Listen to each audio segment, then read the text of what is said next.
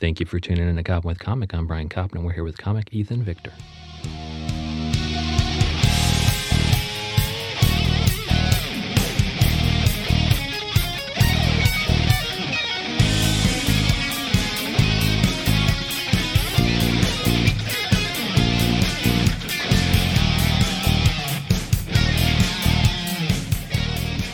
Ethan Victor, how the hell are you?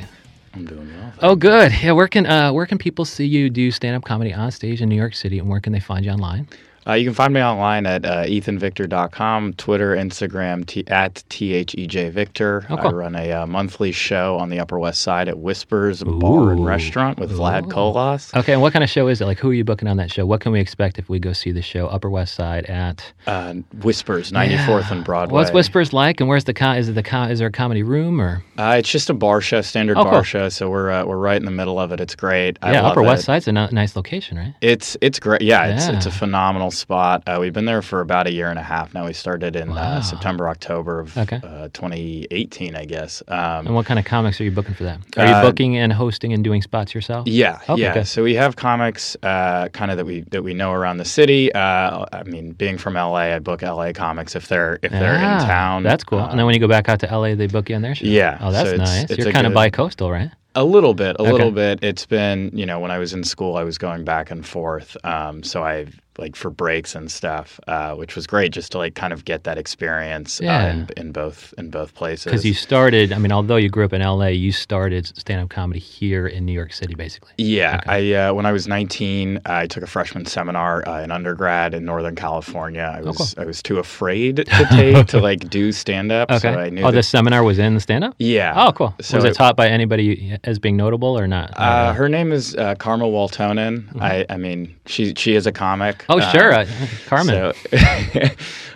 So she, I knew that the only way I was going to do it is if I got a grade. That was the only way that I was going to be forced. Oh, that's cool. And kind of why were you hesitant to go up without the grade? Just you were younger? I was young, very afraid of public speaking, being vulnerable, this, that, and the other. Yeah, that's a reason, because it's kind of all of the above. Yeah. So this was a great start for me. I did it a little bit in college. And did you get over the fear of public speaking and the vulnerability, or are you just kind of dealing with it with jokes? Yeah, I think that's more of it at this point. Is I just try to shut it down for as long as I can, and then once I'm on stage, I'm like, well, here we go. Yeah.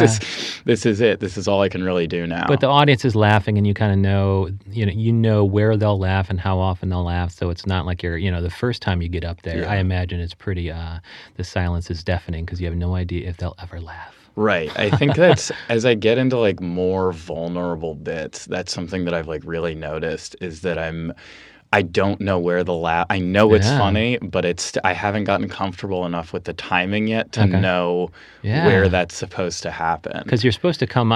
If you're being honest about a topic that's a little bit more sensitive. Mm-hmm. If you're a little bit too rehearsed with it, I would think you'd come off as insincere. Yeah. And it wouldn't be vulnerability that's getting the laughs. Right. I feel like it's scripted versus how comfortable can you actually be? And I'm still discovering that. I think that there are topics that I'm more comfortable talking about. Less vulnerable topics. Yeah. So what are the vulnerable topics you're kind of talking about? I've been working on this bit for the last week about my parents were teachers. Okay. And I was always afraid to kind of reveal their personal lives because on stage. Yeah. Okay. Well, no. As growing up, just because I knew that my friends were going to be in their classes, and they were not that they were celebrities, but to them, to other kids they are. Yeah. Not necessarily in a good way. They could be notorious celebrities right now. I think that that was kind of what I was teaching myself was you can't reveal not who they are, and I have a great relationship with them, but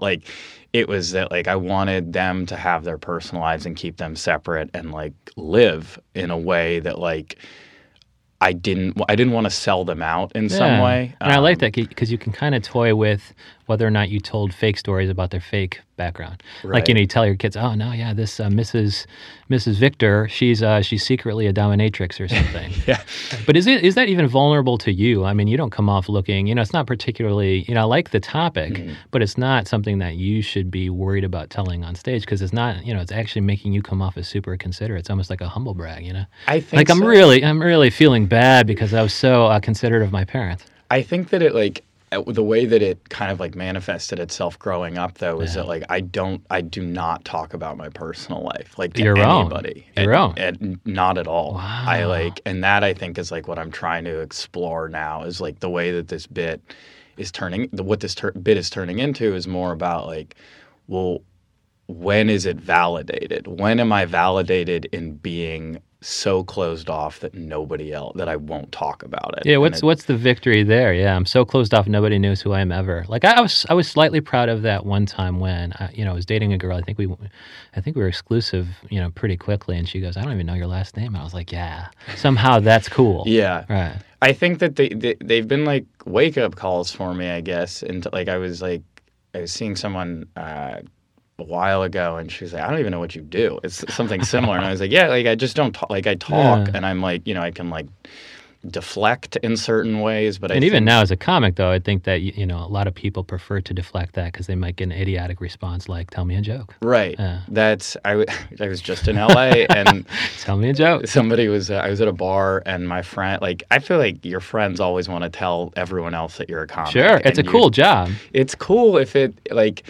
It's cool to not talk about, like... If you have a hype man. Yeah. It's pretty sweet. So we were at a bar, and my friend said something to someone. He was like, "Yeah, he's a comic," and she said to me, like, "Everyone else in LA," and I was like, "I don't even live here." Like, I didn't even reveal that to you. My hype man did. Yeah, it's like, know your audience, hype man. Right. But it's cool that you have bi-coastal hype man. Yeah, I think it's the support out there and the support here really just by everybody. I think everybody like it's just so great to kind of have that and like just being a part of the community and then watching people that aren't necessarily but are fans of just comedy and fans of laughter, the support that they give you, and kind of like people out there. I think Adam Mamawala just went out there and he said here like Aaron Berg did the record of 28 spots in a night, and I think Adam he felt he was being ambitious even doing 4 in LA because of all the traffic. Like what I know you started out here in New York City, but kind of what can you reveal about the LA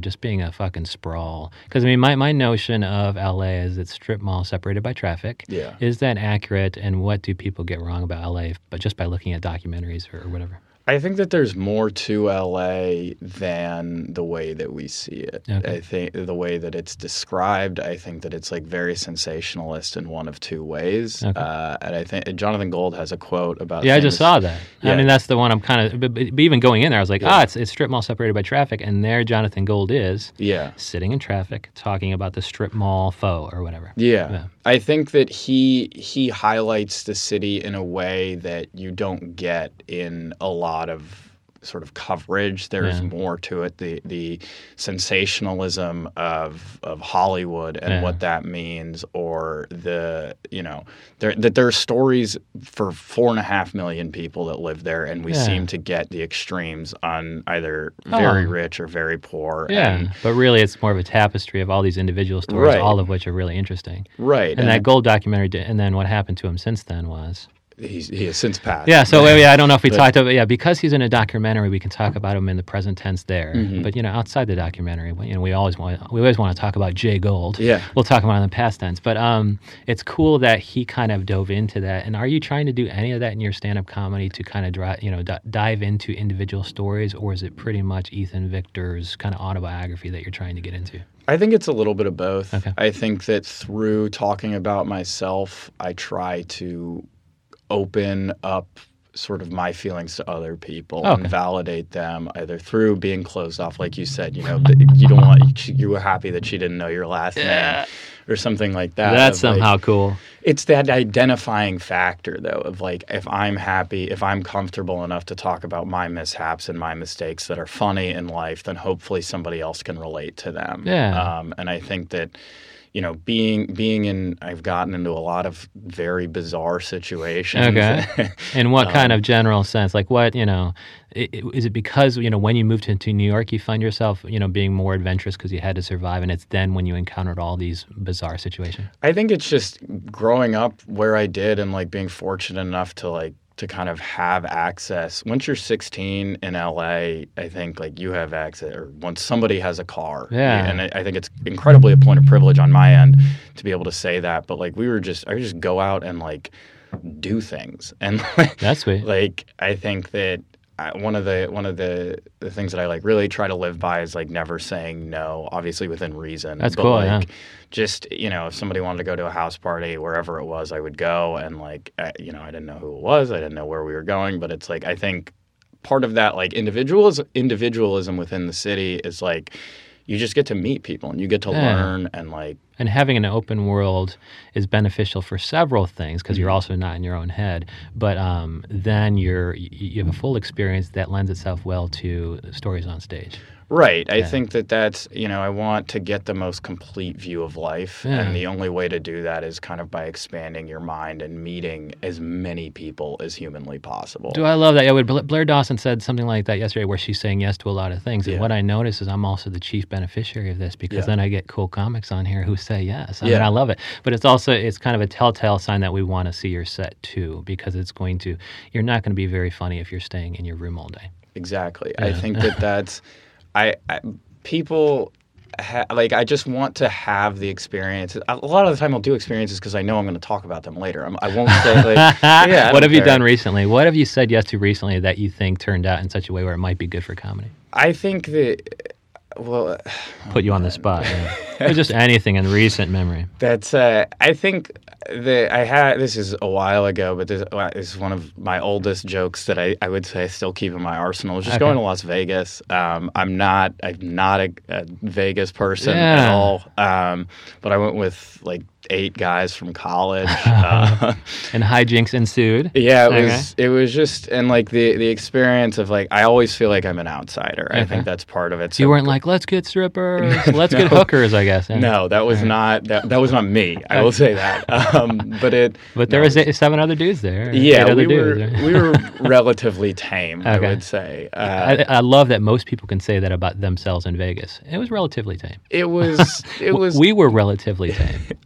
I can't necessarily vouch for that. So you got to see some things though that made its way into your act. Yeah, and I think that's like.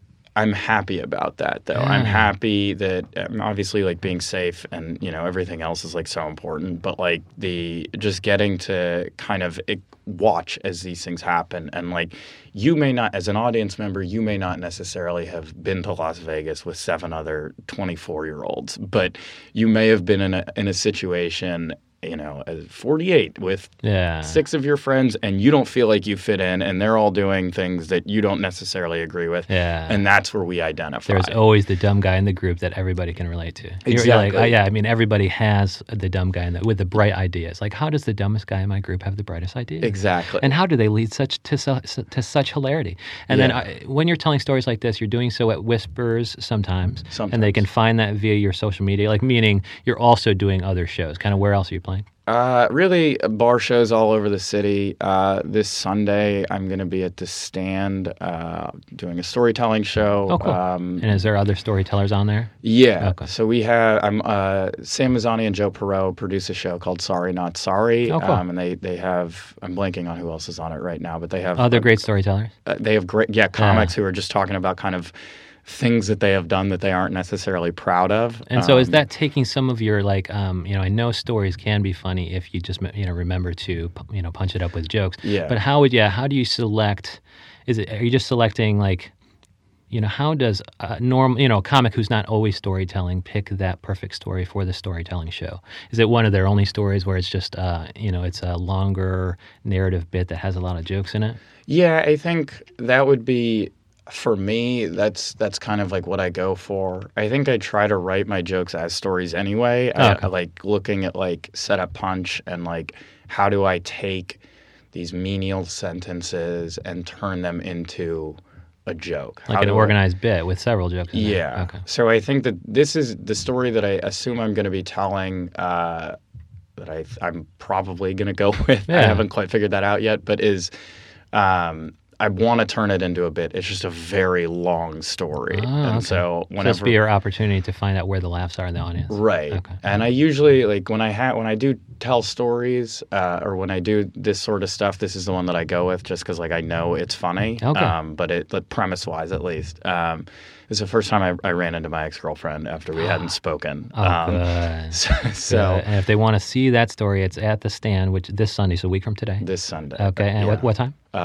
7:00. Okay, and so you can see him there, but also everywhere online. Oh, and then Whispers, Upper West Side, That will and the be, streets again. 94th and Broadway. We're February 27th, last Thursday of each month Oh, cool. at 8:00. So that's coming up too. You're pretty stacked for the end of the month. I will see. You know. Yeah, and then so that's called. Does it have a name, or is it just Whispers? I mean, does your show kind of have its own little name that people can find on the Whispers calendar if it's there? Yeah, Slam Junk Comedy. Slam Junk Comedy. I love that so much. Ethan Victor, thanks for coming on. Thank you for having me.